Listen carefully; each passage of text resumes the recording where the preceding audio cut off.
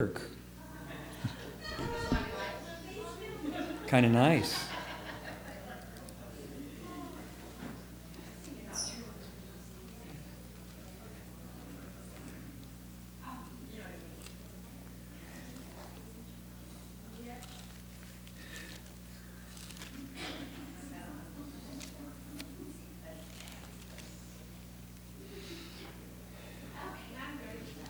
All right, everybody ready?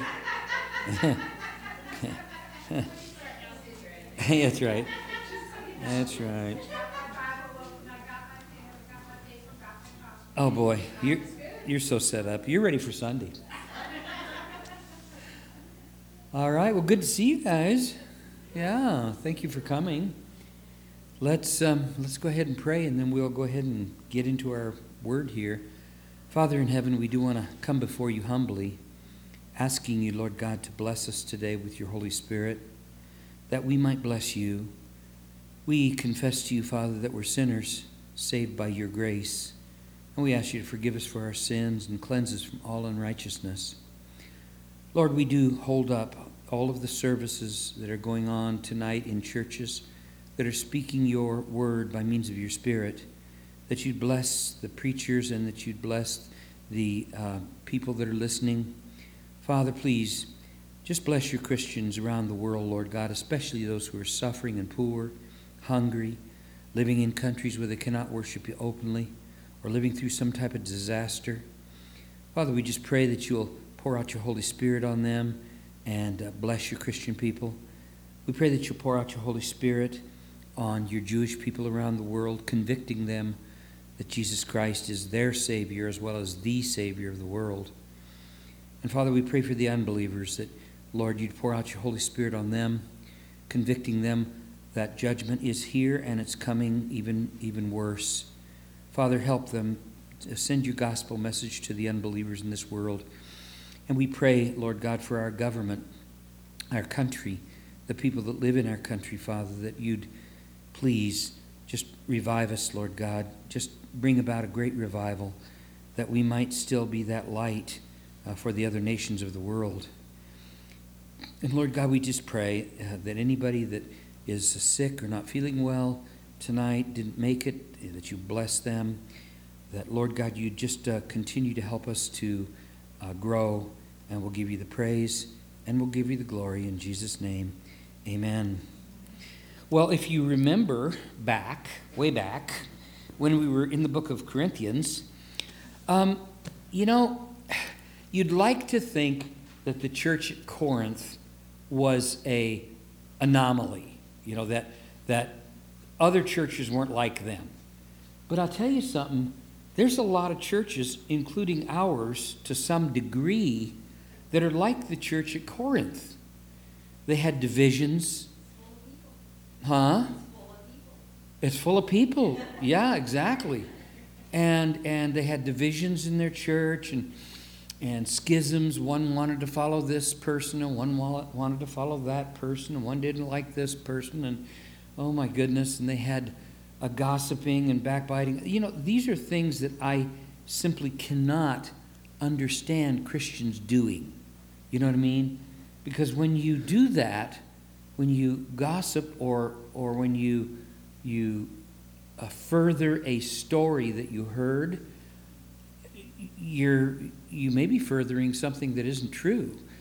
Not only that, but even if it is true, why further it? What kind of good will that do? And Paul was facing this, and he had a bunch of false brothers that claimed to be apostles come into this church at Corinth, and they caused all kinds of trouble. They were saying Paul wasn't really an apostle, okay? He didn't look like an apostle. He didn't sound like an apostle. He just wasn't. They were the apostles. And it's interesting because Paul, even in our scripture we're going to read tonight, calls them super apostles. Yeah, super apostles. And he says, that I guess I just didn't have the same flair as the super apostles. And in chapter, we're going to do chapter, I've got us in chapter 11. Is that right? Yes. I have a question about that, though, because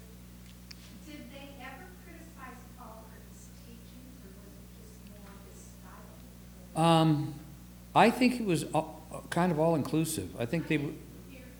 The question was, did the people criticize Paul for his teachings? And the answer is they probably criticized him for everything. And that's usually what happens when you find fault with somebody. You don't pick out their good points. You just pick out their bad points, So in chapter 11, we're going to see, you know what? I'm going to go to chapter 10. Did we do chapter 10? I don't think we did we? We did? Okay, well, let's, 2 Corinthians chapter 10. So let's start there, and then we'll, because we've only got 13 chapters, so and I'd like to spend some time on, especially on chapter 11. So let's look at chapter 10 real quick, because this is Paul defending his ministry. He says this, "By the meekness and gentleness of Christ, I appeal to you, I, Paul." Now here's where it gets a little sarcastic. "Who am timid when face to face with you, but bold when away." So they're saying, when he writes you guys a letter, boy, he really is bold. He's really giving it to you. But when he's here in front of you, he doesn't do that, He says this. He says, "I beg you," verse 2, "that when I come, I may not have to be as bold as I expect to be towards some people who think that we live by the standards of this world." And I think what he's referring to here is that these false apostles that came in were very worldly, and they were they held up great oratory and outward appearances and all the rest of this stuff, and that just wasn't Paul, and he wasn't Paul. The history tells us that Paul was a short man, and that he had kind of a little hooked nose, and that he was balding, and he had a high squeaky voice. Now put all that together, and those are not the qualities that we would ordinarily think of an apostle, We think of the apostles as being very bold and very brave. And they certainly were, not necessarily when they were with Jesus, but when they were filled with the Holy Spirit, they definitely were. He says this in verse 3, "For though we live in the world, we do not wage war as the world does." We do wage war, don't we? But we don't wage it as the world does. "The weapons we fight with are not the weapons of the world. On the contrary, they have divine power to demolish strongholds." I read an article in Midnight Call magazine here this week, and they were talking about gun control. Because in Canada, they've got some laws going out that are pretty strict. Okay, Oregon now has the strictest, it's going to be the strictest gun control law in the nation.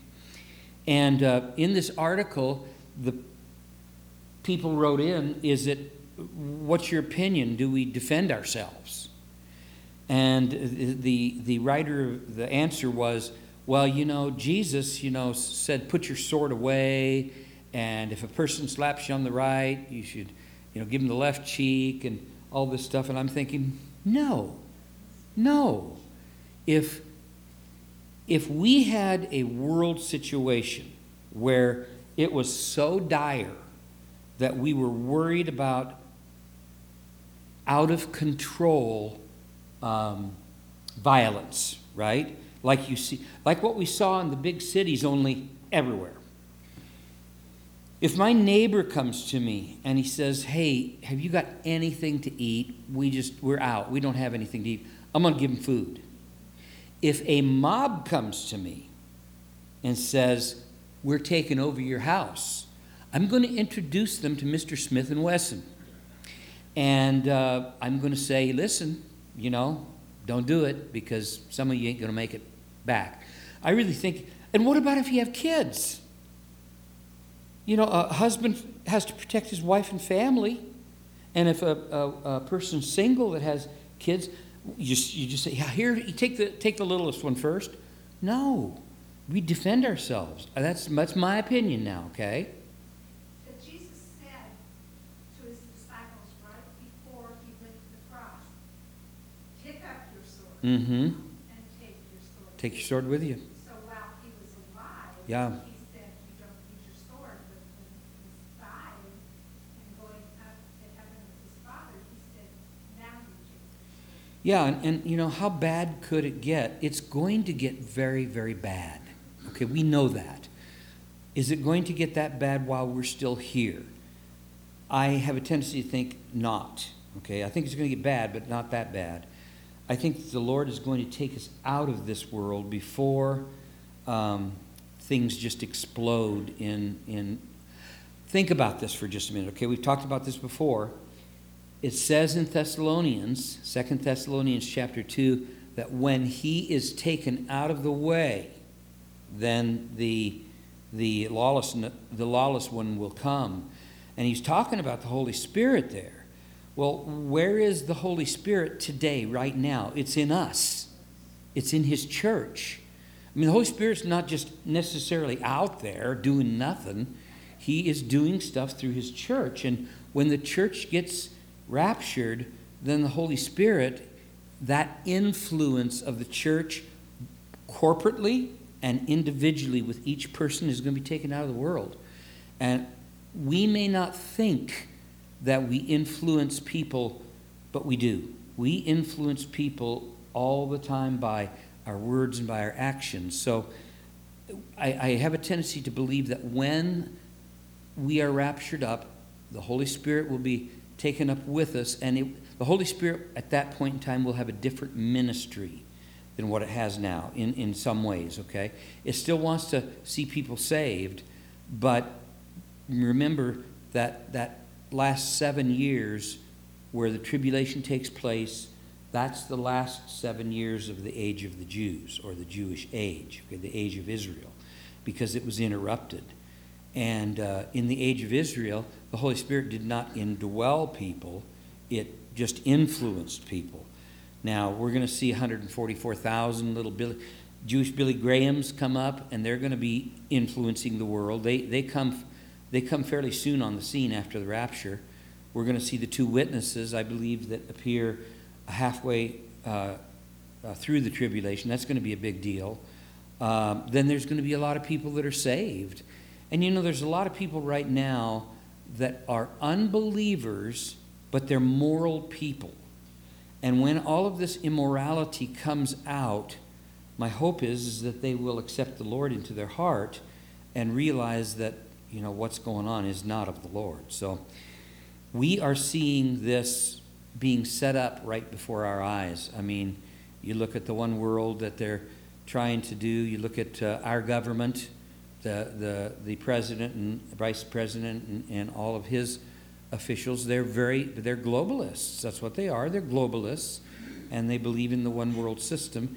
And they are setting the world up for the Antichrist, whether they know it or not.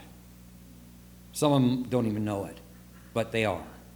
So, here it says, "For though we live in the world, we do not wage war as the world does." So he's talking about a spiritual war here, not a physical war. "The weapons we fight with are not the weapons of the world. On the contrary, they have divine power." Our weapons have divine power to demolish strongholds. Now, when we see this word strongholds, what does it make you think of? We demolish strongholds. That would be my thinking. Yeah, something that the evil one has set up. Because in Ephesians chapter 6, it talks about principalities and powers and evil in high places. And this is part of the angelic conflict.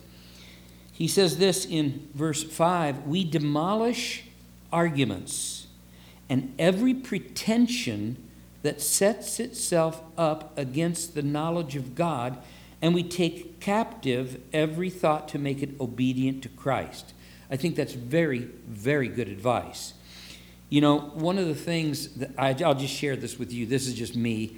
Maybe some of you have experienced this, but I can be just perfectly normal, and then this vain imagination comes into my mind, and it wanders off into this thing, and it builds this thing up, and all of a sudden it'll happen when I'm praying. I'll be sitting down and praying, and all of a sudden I'll be, what was this morning it happened, and I forget exactly where it went, but it went somewhere that it didn't need to go, right? You don't, guys don't get it, do you? You don't. Okay, good. And, and so to take captive every thought and to make it obedient to Christ. That's where we're trying to be. That's what Romans chapter 12, verse 3, 1-3 is talking about the transformation of your mind so that we think like God thinks, okay? So that in the Spirit, we're living in the Spirit, we're walking in the Spirit, we're praying in the Spirit, we are fighting our fight in the Spirit, and so when these thoughts come into our minds that just don't need to be there, they're vain, then we take care of them by taking them captive and going, okay, Lord, here. That's just, no, I don't need that thought. Okay, he says this in verse 6, and we will be ready to punish every act of disobedience once your obedience is complete. So this was a fairly young church, and they are, what did Paul, I think it was Paul, that he said right before he died, right before he went into Rome, didn't he say that there will be wolves that will come into the church and they will attack the sheep when he's gone? And that's exactly what happened when he left. He goes on, he says, verse 7, speaking to the Corinthians now, you are looking only on the surface of things. What's the surface of things? Well, these people have called Paul not an apostle. They have downgraded him. They have said that his teaching wasn't, because these people probably were legalists that came into the church, and they wanted the people to have a form of Christianity that included keeping the law, and that's just not the way it works. You can't put both feet in both ponds and work it out. He says you are looking only on the surface of things. If anyone is confident that he belongs to Christ, now he's probably speaking about the people that he's talking to here, he should consider again that we belong to Christ just as much as he. So what do you get out of that? What I get out of that is somebody is talking bad about Paul. They're saying they don't really, Paul, Barnabas, whoever, Timothy, they really don't belong to Christ. They're really not apostles. He says in verse 8, for even if I boast somewhat freely about the authority the Lord gave us for building you up rather than pulling you down, I will not be ashamed of it. I do not want to seem to be trying to frighten you with my letters. For some say his letters are weighty and forceful, but in person he is unimpressive, and his speaking amounts to nothing. Are you starting to get the idea here? Okay, what they're saying about Paul, how they're dissing him. Such people should realize that what we are in our letters, when we are absent, we will be in our actions when we are present. So, let me read a couple of scriptures to you here about when it says his letters are weighty and forceful, but in person he is unimpressive, and his speaking amounts to nothing. In 1 Corinthians chapter 1, verse 17, okay? And you can turn there if you want to. I won't be there very long. 1 Corinthians 1:17. Here's what Paul says. He says, for Christ did not send me to baptize, but to preach the gospel, not with words of human wisdom, lest the cross of Christ be emptied of its power. Then if you turn to 2 Corinthians chapter 11, so I guess that's ahead of us, and go to verse 6, what does Paul say? He says this, and this is in defense of himself. He says, I may not be a trained speaker, but I do have knowledge. We have made this perfectly clear to you in every way. So he is really concerned about the Corinthians' attitude, that these false teachers have come in and they have persuaded these Corinthian believers that Paul is not the person to listen to. Okay? They're to listen to them. Now, let's see what he says. He says this in verse 12. We do not dare to classify or compare ourselves with some who commend themselves. When they measure themselves by themselves and compare themselves with themselves, they are not wise. We, however, will not boast beyond proper limits, but will confine our boasting to the field God has assigned to us, a field that reaches even to you. We are not going too far in our boasting, as would be the case if we had not come to you, for we did get as far as you with the gospel of Christ. Neither do we go beyond our limits by boasting of work done by others. Our hope is that, as your faith continues to grow, our area of activity among you will greatly expand so that we can preach the gospel in the regions beyond you. For we do not want to boast about work already done in another man's territory, but let him who boasts boast in the Lord. For it is not the one who commends himself who is approved, but the one whom the Lord commends. So Paul gives us an authoritative little speech here, basically saying, listen, we have the authority to say the things that we're saying, and yet there are people that are coming against us who are boasting against themselves. They're lifting themselves up, okay? And, that's not the way it goes. I don't lead music like John leads, okay, because he can read music and all that stuff. I can lead music, but I don't lead it as good as he does, okay? I don't maybe do another function in the church as well as some of you do, but that's why God gave us all different gifts. He gave us different gifts so that when we come together, the gifts blend in and they apply to everyone that way, see? We're not given gifts for ourselves. And this is one of the falsehoods of many of the Pentecostal churches, is they feel that this gift or gifts, whatever they want to call them, tongues, prophecies, interpretation, whatever, that it's given for their pleasure. It's not. The Bible's very specific that his gifts are given for the good of other people. So my gift of teaching is not for myself. Okay, it's for you. Now I get to benefit from it because when I study and teach, it convicts me of my own sins. Okay? So I do get benefit, but the gift isn't necessarily for me. Now let's look at chapter 11, where Paul is really going to get into this thing about the false apostles. So that's the pretense here that he's going under, is that he's going to have a little sarcasm going here. He says this, I hope you will put up with a little of my foolishness, but you are already doing that. There's sarcasm right now. So he's saying this, I've been preaching to you. These people have said that's foolishness. You've been listening, so I guess you've already been putting up with my foolishness, right? Okay? Yeah, I mean, he's really being sarcastic here. He says, I am jealous for you with a godly jealousy. I promised you to one husband, to Christ, so that I might present you as a pure virgin to him. But I am afraid that just as Eve was deceived by the serpent's cunning, your minds may somehow be led astray from your sincere and pure devotion to Christ. Now here's what he gets into. For if someone comes to you and preaches a Jesus other than the Jesus we preached, or if you receive a different spirit from the one you received, or a different gospel from the one you accepted, you put up with it easily enough.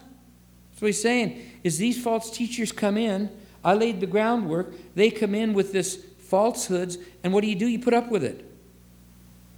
He says, but I do not think I am in the least inferior to those super apostles.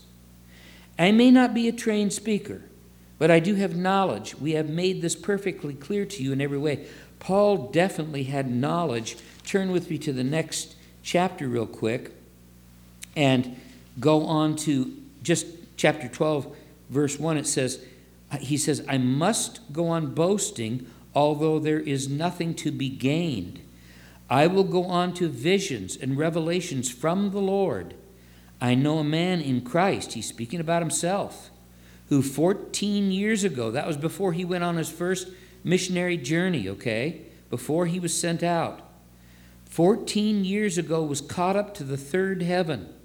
What's the third heaven? The first heaven is our atmosphere, right? The second heaven is our stratosphere, or where the satellites and all that are. The third heaven is God's dwelling place. He was caught up to God's dwelling place, just like John, the Revelator, was caught up in heaven in Revelation chapter 4. It says, this is a big deal here, folks. He says this, whether it was in the body or out of the body, I don't know. He's saying, basically, I don't know if it was a vision or whether God actually transported me to that third heaven. I just don't know. I know that this man, whether in the body or apart from the body, I do not know, but God knows, was caught up to paradise. He heard inexpressible things that a man is not permitted to tell. Do you remember when we studied Revelation and John was told something, and he was told, you're going to have to seal this up, okay? Don't tell anybody about this.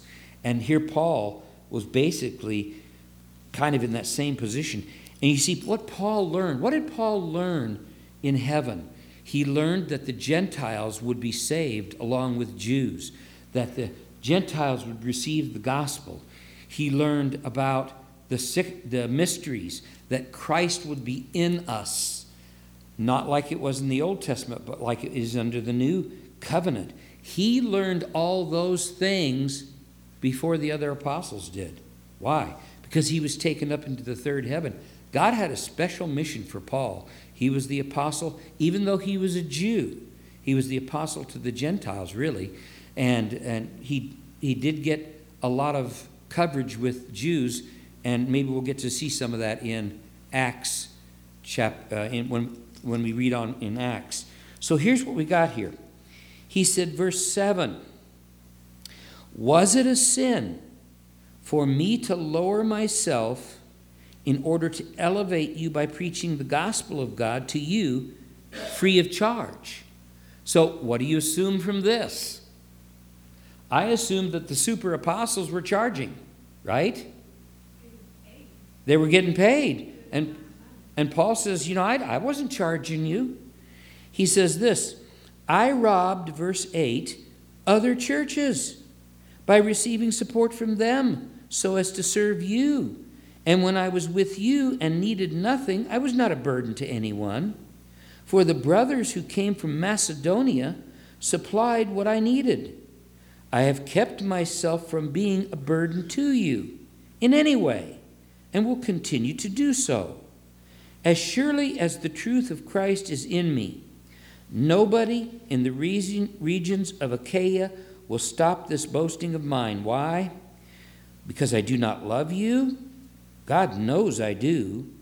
And I will keep on doing what I am doing in order to, listen, cut the ground from under those who want an opportunity to be considered equal with us in the things they boast about.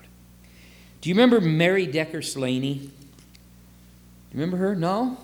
She was a world-class athlete. She was in the Olympics. She was a runner, and she was running her Olympic run, and another runner from South Africa named Julia Budd was running alongside of her, and somehow, some way, Julia Budd kind of creeped into her lane, and Mary Decker Slaney tripped, and Julia Budd went on to win. And this is exactly what this is talking about, okay? Exactly. Listen. It says here, listen to this. It says, and I will keep on doing what I am doing in order to cut the ground from under those who want an opportunity to be considered equal with us in the thing. Basically, he's saying this, you know what? I'm going to trip them up. That's what I'm going to do. I'm going to trip them up. These people that are boasting and think that they're equal with us. He says in verse 13, he just lays it out now. For such men are false apostles, deceitful workmen, masquerading as apostles of Christ. And no wonder, for Satan himself masquerades as an angel of light. It is not surprising then if his servants masquerade as servants of righteousness. Their end will be what their actions deserve. Now, Paul is going to continue on here because what he's trying to do is, and he doesn't like doing this either. He's going to say he doesn't like doing this, but he's really boasting about his sufferings in the Lord. Because the apostles, you know, it's interesting when you think about people that boast, okay, about something. Usually they boast about their good things, huh? You know, they boast about their accomplishments. We're going to see Paul here in a few minutes boast about his disappointments, if you will. Let's go on. He says this, verse 16. He says, I repeat, let no one take me for a fool. But if you do, then receive me just as you would a fool, so that I may do a little boasting. This is not the word for stupid in the Greek. This is the word for ignorant, okay? So he says, if you want, but if you do, then receive me just as you would an ignorant person, all right? So that I may do a little boasting. Usually people that boast are fairly ignorant, okay? He says this, I'm not talking as the Lord would, but as a fool. Since many are boasting in the way the world does, I too will boast. He's talking about the super apostles now. You gladly put up with fools, since you are so wise. In fact, you even put up with anybody who enslaves you, or exploits you, or takes advantage of you, or pushes himself forward, or slaps you in the face. To my shame, I admit we were too weak to do that. What anyone else dares to boast about, I'm speaking as a fool, I dare to boast about. Are they Hebrews? So am I. Are they Israelites? So am I. Are they Abraham's descendants? So am I. Are they servants of Christ? I am out of my mind to talk like this. That's great, isn't it? He says this, I am more a servant of Christ than these people here who are coming to you. Now he goes into this list. I have worked much harder, been in prison more frequently, been flogged more severely, and been exposed to death again and again. Think about what this apostle went through. This is amazing. 5 times I received from the Jews the 40 lashes minus 1. 5 times. That's what they did with Jesus. Darn near killed Jesus. 3 times I was beaten with rods. Once I was stoned, and they left him for dead. 3 times I was shipwrecked. I spent a night and a day in the open sea. I have been constantly on the move. I have been in danger from rivers, in danger from bandits, in danger from my own countrymen, the Jews, in danger from Gentiles, in danger in the city, in danger in the country, in danger at sea, and in danger from false brothers. Whew, that's a mouthful, isn't it? And if we go back, let me see if it's in 6. Maybe it's in 1 Corinthians 6. Let me see. I'll read something else to you, if I can find it. Let's see here.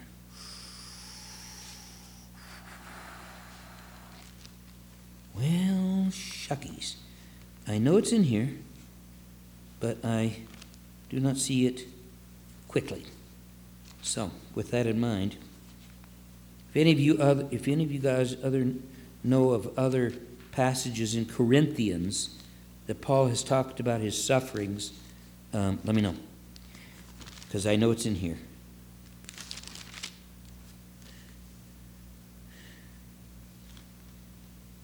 Okay. In 2 Corinthians?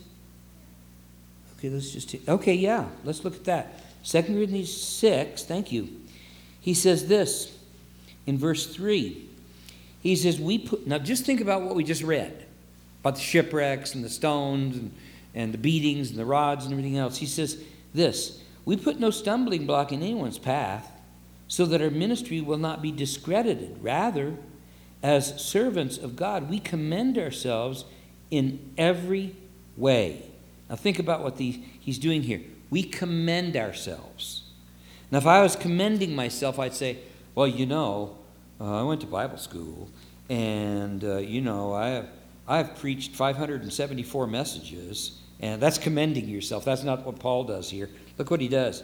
He says, rather, as servants of God, we commend ourselves in every way, in great endurance, in troubles, hardships and distresses, in beatings, imprisonments and riots, in hard work, sleepless nights and hunger, in purity, understanding, patience and kindness, in the Holy Spirit, and in sincere love, in truthful speech, and in the power of God, with weapons of righteousness in the right hand and in the left, through glory and dishonor, bad report and good report, genuine, yet we are regarded as impostors, known, yet regarded as unknown, dying, and yet we live on, beaten, and yet not killed, sorrowful, yet always rejoicing, poor, yet making many rich, having nothing, and yet possessing everything. We got it pretty good as Christians, don't we? I mean, really, these apostles were just amazing people. So in chapter 11 there, he goes in and he talks about these troubles. Let me go to 1 Corinthians 4, and just because I marked the scripture in my book, I don't know exactly what it says, but let me find out here. 1 Corinthians 4, and I'm in verse 11 and 12. And here's what it says. 11 and 12. He says, to this very hour, we go hungry and thirsty. We are in rags. We are brutally treated. We're homeless. We work hard with our own hands. When we are cursed, we bless. When we are persecuted, we endure it. When we are slandered, we answer kindly. Up to this moment, we have become the scum of the earth, the refuse of this world. Wow. So let's go on. And he says in verse, yeah, absolutely. It seems to me like we don't do that We don't do what he just described? as Christians today. Yeah, absolutely. We don't do that in the United States of America. Okay? In other parts of the world, in China and in Iran and in the Middle East, Christians they're killed for their faith. I mean, there's no doubt. They're living what Paul has talked about here in many different ways. So that's why it's so important for us to pray for our Christian brothers and sisters in the world. And if you can support a good quality ministry or two or three or whatever that are feeding or that are, like, let me give you an example. Christian Aid is a ministry, okay? And Christian Aid, when you contribute to them, okay? That must be the Christian Aid people on the phone right now. When you contribute to them, what they do is they take the monies and they give it to the local pastors. They buy a bicycle so that they can go and, because many of those pastors in India or certain countries, they have 2 or 3 churches, and they ride a bicycle for 20 miles to get to their next church service. And we complain about having to drive at night, So yeah, you're right, Sue. We're pretty coddled here in the United States. Well, it's what really gets me is being reviled is blessed. How many of us, when we're reviled and ridiculed and told no, do we really respond, or should I say, do we not respond? Yeah, I don't know about you, but I have to bite my tongue, okay? Because my first thought is to strike back, punch me in the face. I'm going to kick you somewhere where you're not very happy, okay? Yeah, I think that the time is coming when Christianity in the United States may be a very minority. And we may experience some kind of derision or whatever. And you know what? God's grace will be given to us in that time to be able to... Because what did Jesus said? When they drag you up in front of the governors and in front of the court systems and stuff, he says, don't think ahead of what you're going to say. He says, I'll give you the words when you get there. Okay? And so God will give us the what we need at that point in time.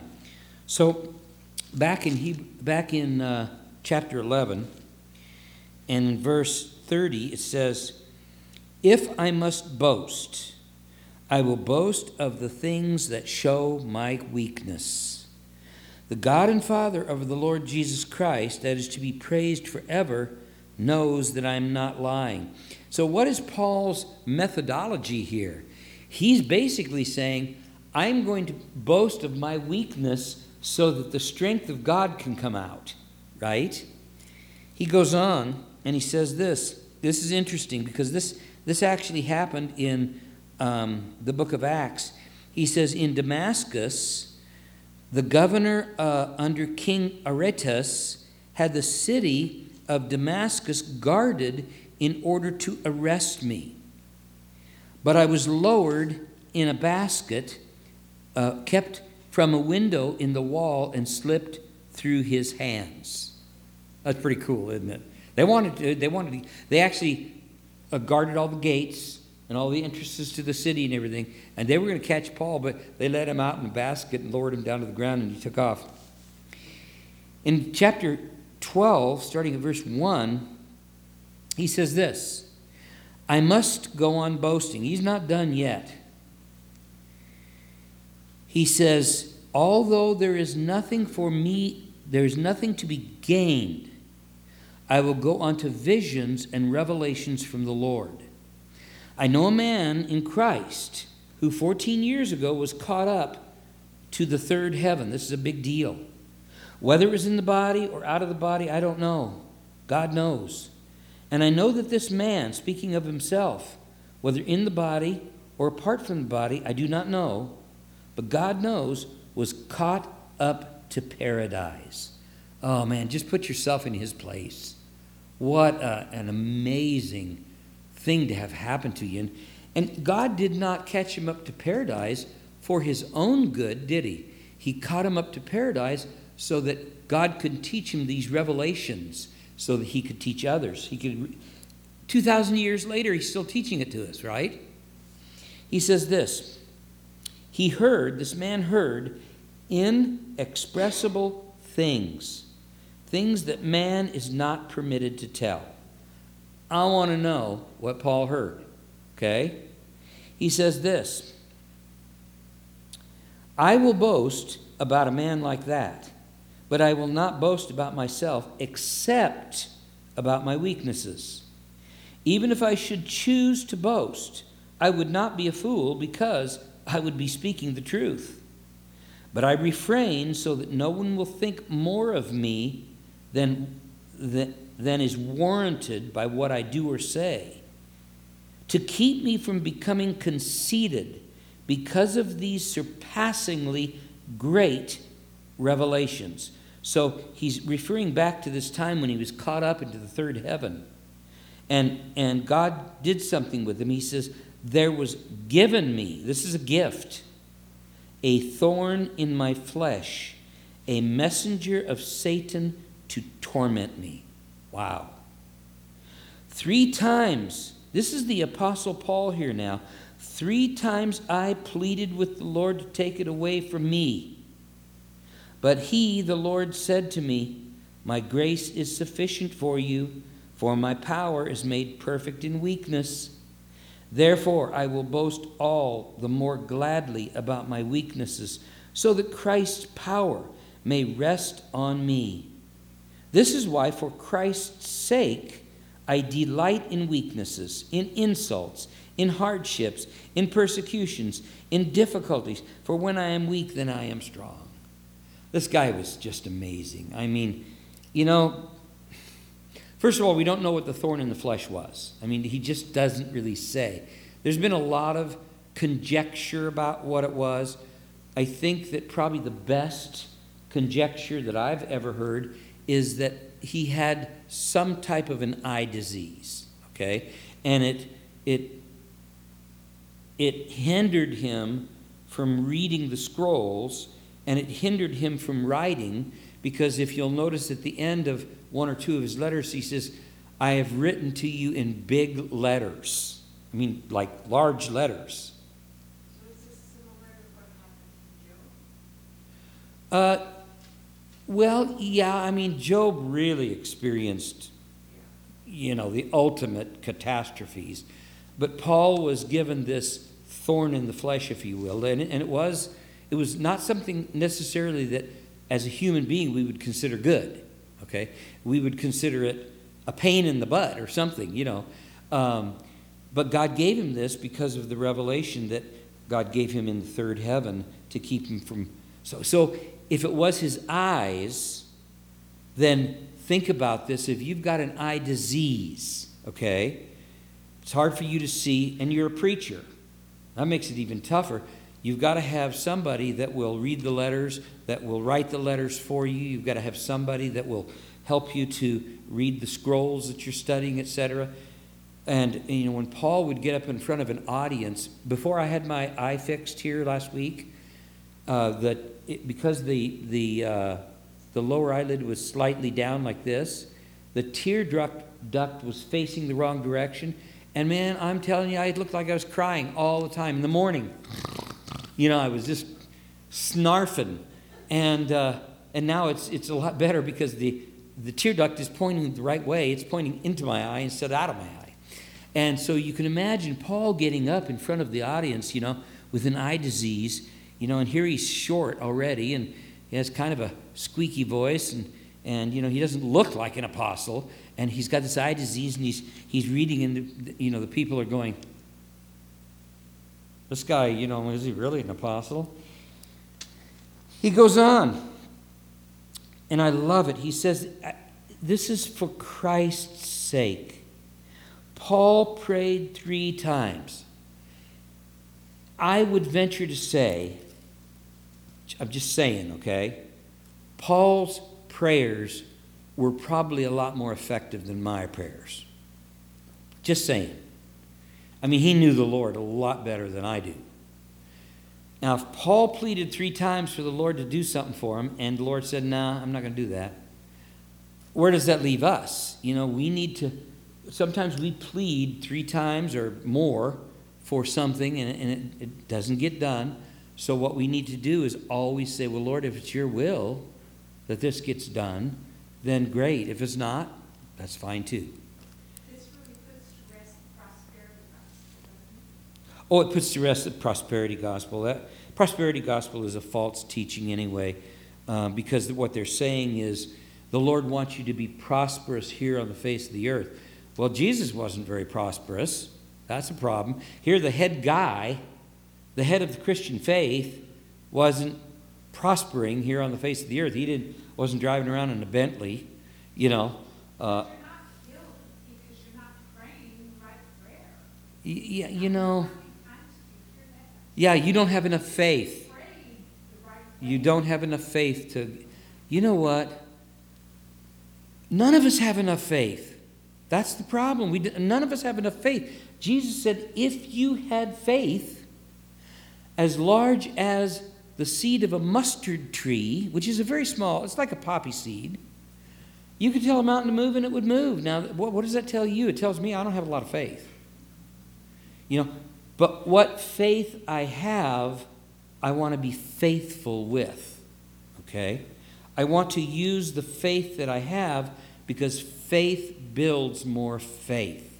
Why? As I build my faith and trust in the Lord the more, what does he say? He who has been given a little charge will be given a greater charge. Right?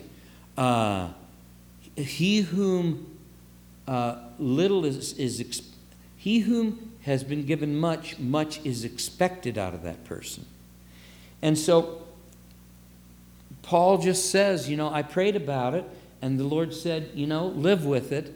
And, I've been praying that I could grow to 6'4", and look like Fabio, but it hasn't happened yet, so I guess my hair isn't long enough. All right, verse 11. I have made a fool of myself, but you drove me to it. I ought to have been commended by you, for I am not the least inferior to the super apostles, even though I am nothing. The things that mark an apostle, signs, wonders, and miracles, were done among you with great perseverance. He's referring back to something. How were you inferior to the other churches, except that I was never a burden to you? Forgive me for this wrong. Forgive me for not being a burden to you. Do you guys see the sarcasm in the last 2 chapters here? He goes on. Now I am ready to visit you for the 3rd time, and I will not be a burden to you, because what I want is not your possessions, but you. After all, children should not have to save up for their parents, but parents for their children. We need to take that out of the Bible there, okay? I don't think that's quite right, okay? I don't want my son to read that one. He says in verse 15, so I will very gladly spend for you everything I have and expend myself as well. If I love you more, will you love me less? Be that as it may, I have not been a burden to you.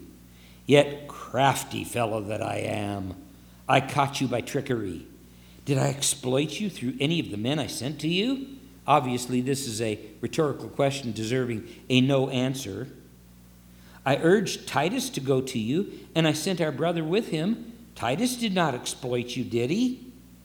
Did we not act in the same spirit and follow the same course? Paul's really kind of upset here about these super apostles that have come in and messed up the church. And, it seems like at some point in every church's life, you've got to face that. You've got to face someone or some group coming in wanting to upset the apple cart and push their agenda. When I went to church here in the 80s, okay, and this was previous to this particular congregation. It was a totally different congregation then, okay?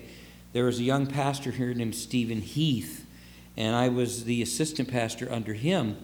And he was a fairly recent graduate out of seminary, Bible school. And, he was trying to grow the church and trying to preach. And we probably had at least as many people as we have on a Sunday now, maybe a little bit more. And he got introduced to the Pentecostal doctrine of you're not a Christian unless you're speaking in tongues and those type of things. And he started bringing this teaching into the church here. Man, I saw the writing on the wall there, and I said, Stephen, you can't bring that into a Baptist church. It's not going to work. And he did, and it split. It just split up. And he ended up leaving and going somewhere else, I don't know where, which was sad, And please don't get me wrong. I'm not speaking against Pentecostals. There's many Pentecostals that are wonderful believers, know the Lord, love the Lord, etc. They just have a different way of viewing the Holy Spirit than what we view the Holy Spirit of. They're wrong, but that's okay. No, I'm just kidding. Let's go on. We got a little time. What time is that? 20 till? 15 till? Oh. Thank you. Whew. Took 3 of you to get the right time. Man. Okay, so so he's really pushing here, saying, did we do you wrong? Did we exploit you? Have you got anything that you can come up with that we wronged you in? He goes in verse 19. Have you been thinking all along that we have been defending ourselves to you? We have been speaking in the sight of God as those in Christ, and everything we do, dear friends, is for your strengthening. For I am afraid that when I come, I may not find you as I want you to be, and you may not find me as you want me to be. I fear that there may be quarreling, jealousy, outbursts of anger, factions. Factions is like different groups in a church that cliques. We would call it a clique today, okay? Factions, slander, gossip, arrogance, and disorder. I'm afraid that when I come again, my God will humble me before you, and I will be grieved over many who have sinned earlier and have not repented of their impurity, sexual sin, and debauchery in which they have indulged. So this church in Corinth has indulged in these sinful things, sexual sins, impurity, and debaucheries. Well, we read in 1 Corinthians, I think it was either in chapter 7 or, no, it was chapter 10, excuse me, about when they came together for communion, that it was like a free-for-all, you know. Yeah, the rich brought in food, and they lined up first so they make sure they get their food, and the poor were kind of left in, you know, like I am at the back of the line, you know what I mean? Oh, boo-hoo-hoo. That's great. So he says then in chapter 13, these are basically the final warnings that he's going to give this church. This is my 3rd visit to you. Every matter must be established by the testimony of 2 or 3 witnesses. I already gave you a warning when I was with you the 2nd time, and now I repeat it while absent. Here's the warning. On my return, I will not spare those who sinned earlier or any of the others, since you are demanding proof that Christ is speaking through me. He is not weak in dealing with you, but is powerful among you. For to be sure, he was crucified in weakness, yet he lives by God's power. Likewise, we are weak in him, yet by God's power we will live with him to serve you. This next verse is I love this verse, it's crucial. He says, examine yourselves to see whether you are in the faith. Not just faith, but the faith. Test yourselves. Do you not realize that Christ Jesus is in you? Unless, of course, you fail the test. And I trust that you will discover that we have not failed the test. Now we pray to God that you will not do anything wrong. Not that people will see that we have stood the test, but that you will do what is right, even though we may have seemed to have failed. For we cannot do anything against the truth, but only for the truth. We are glad whenever we are weak, but you are strong, and our prayer is for your perfection. This is why I write these things when I'm absent, that when I come, I may not have to be harsh in my use of authority, the authority the Lord gave me for building you up and not tearing you down. Finally, brothers, goodbye. Aim for perfection. Listen to my appeal. Be of one mind. Live in peace. And the God of love and peace will be with you. Greet one another with a holy kiss. All the saints send their greetings. May the grace of the Lord Jesus Christ and the love of God and the fellowship of the Holy Spirit, so he's got the Trinity in here, be with you all. God the Father, God the Son, and God the Holy Spirit. So what I think we'll do here is we've got another couple Wednesdays at least before the first. Do you guys have anything you'd like me to bring to you? A steak? I knew something would come out of the back row there. Right. Is there any teaching that you'd like to explore or anything? Is there any part of the Bible you don't know? Let's just put it that way. All of it.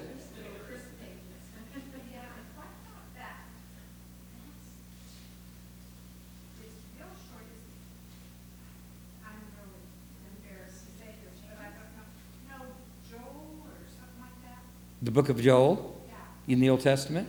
Yeah. Jude?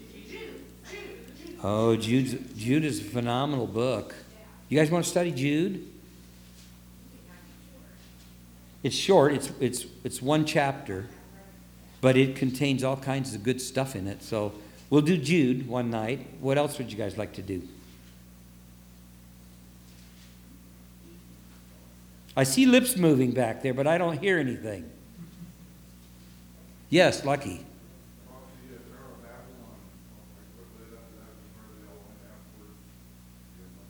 The Tower of Babel? Okay, let me look into that and see that, because that is interesting. And where they went after that and what families did what. Yeah, that might take a little more than one study. So let me look into that one. That's a good suggestion. All right, guys. Well, Corinthians, did you learn anything? Yeah, I mean, the church in Corinth was kind of in trouble in several different ways. And, if you read the first and second letters to Corinthians and you say, we don't want our church to be like that, then you're probably on pretty safe ground, okay? Because they had some major problems that Paul had to deal with. And, we've had problems in this church. I'm glad this year's over. To be honest, I'm glad this year's over. Just, oh my goodness. We had problems with brothers and sisters. We had problems with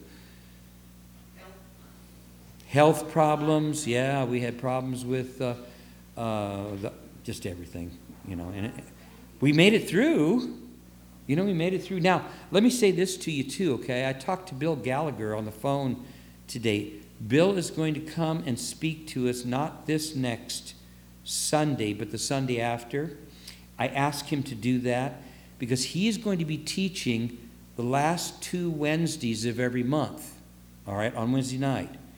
And we're going to have the potluck and everything just like we have, and he's got a 6-month teaching on the life of Joseph. Yeah, and it's going to be really good because Joseph went through so much. And Joseph was a picture of Christ, too. So I think that we're going to find that to be pretty interesting, and I'm going to try to make it here, too. And the reason that we went that way, and I'll just be brutally honest with you, is when I get finished with a Sunday message, okay? Sunday afternoon, I'm so pooped that I usually take a nap, and then but Monday and Tuesday and Wednesday, I got to prepare for this class. Then on Thursday, I got to start thinking about Sunday again, okay? So Thursday and Friday and Saturday, and usually all day Saturday, I'm studying for Sunday. And I just don't want to do it anymore. I just don't want to. I can't. Please don't take this the wrong way, but I don't feel like I've been enjoying life, going camping and doing the things that I really like to do, you know what I mean? So what we did is we went out and we got Bill Gallagher to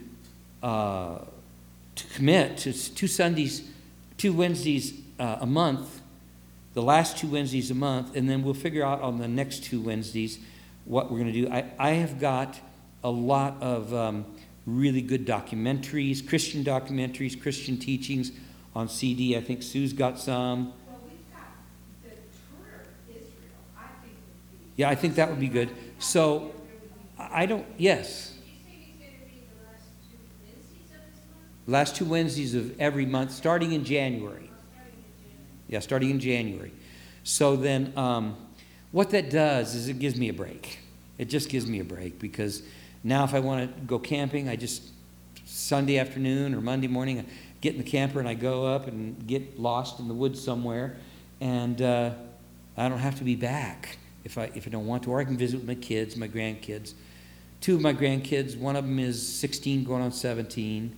So he's a junior in high school. He's going to be gone in 2 years. Then my other, my daughter's boy is 14, going to be 15. In fact, he just turned 15. So, I want to at least be able to influence them before they get too old to be able to influence. And then my son has 2 young boys with one on the landing pad. Okay, he's going to have a 3rd boy. I know. And his wife wanted a girl, so I don't know whether she's going to bug him to, well, what do you think? Can we go for 4? I know what I would do, but anyway.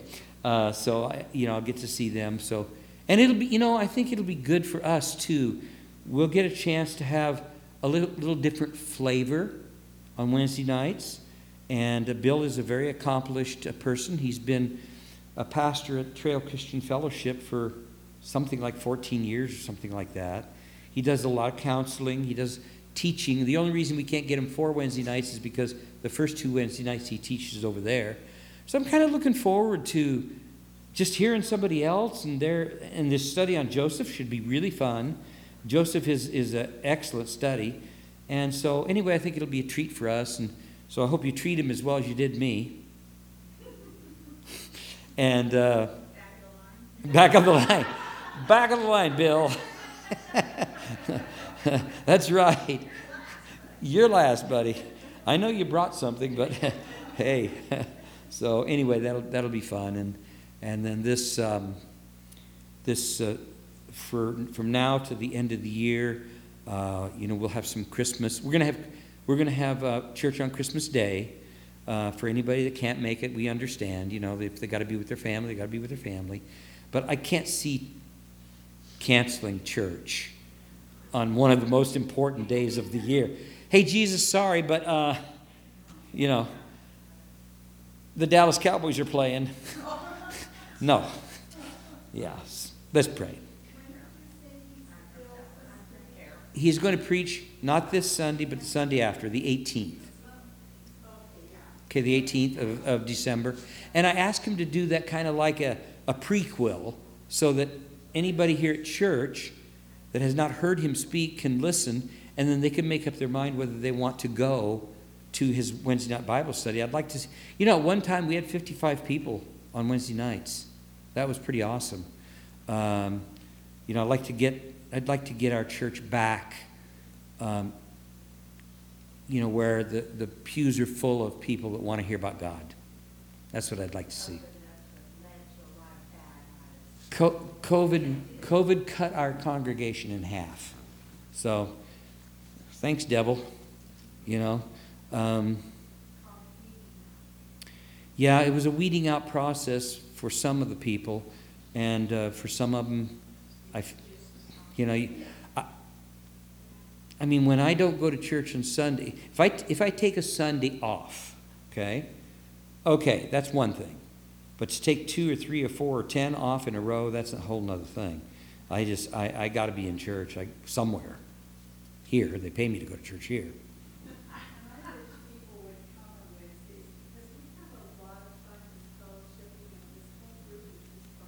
We do, and there's a saying in Christian circles that you can tell the strength of your church by your Wednesday night congregation.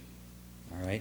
So you guys are the strength of our church. Now, that's not to say that there are people that are not strong that don't come here, okay? Because there are. If somebody can't drive at night, they can't drive at night. I understand that. But that doesn't apply in the summer when it doesn't get dark till 9:30. You know what I mean? I had someone try to argue that one with me. I said, gee, really? I says, it doesn't get dark till 9:30. We're out of here usually about 8. Father in heaven, thank you so much for this study in 1st and 2nd Corinthians. Help us to go over it again, to review it, and to get it into our hearts. Lord, your Apostle Paul was just such an amazing man. We don't ask to be like Paul, but we do ask, Lord God, that you would help us to be the best we can be as far as Christians go. Help each one of us to be the best Christian that we have the capacity to be. Give us a hunger for your word. Help us, Lord God, to put it into faith and into action and to love people and to love you with all of our heart. For we pray it in Jesus' name. Amen. All right, my friends. Wow, well, we did it, didn't we? Yeah. When you go camping, do you go kind of secluded areas? I don't like subdivision camping. Do you have a spot X? No. What's a spot X?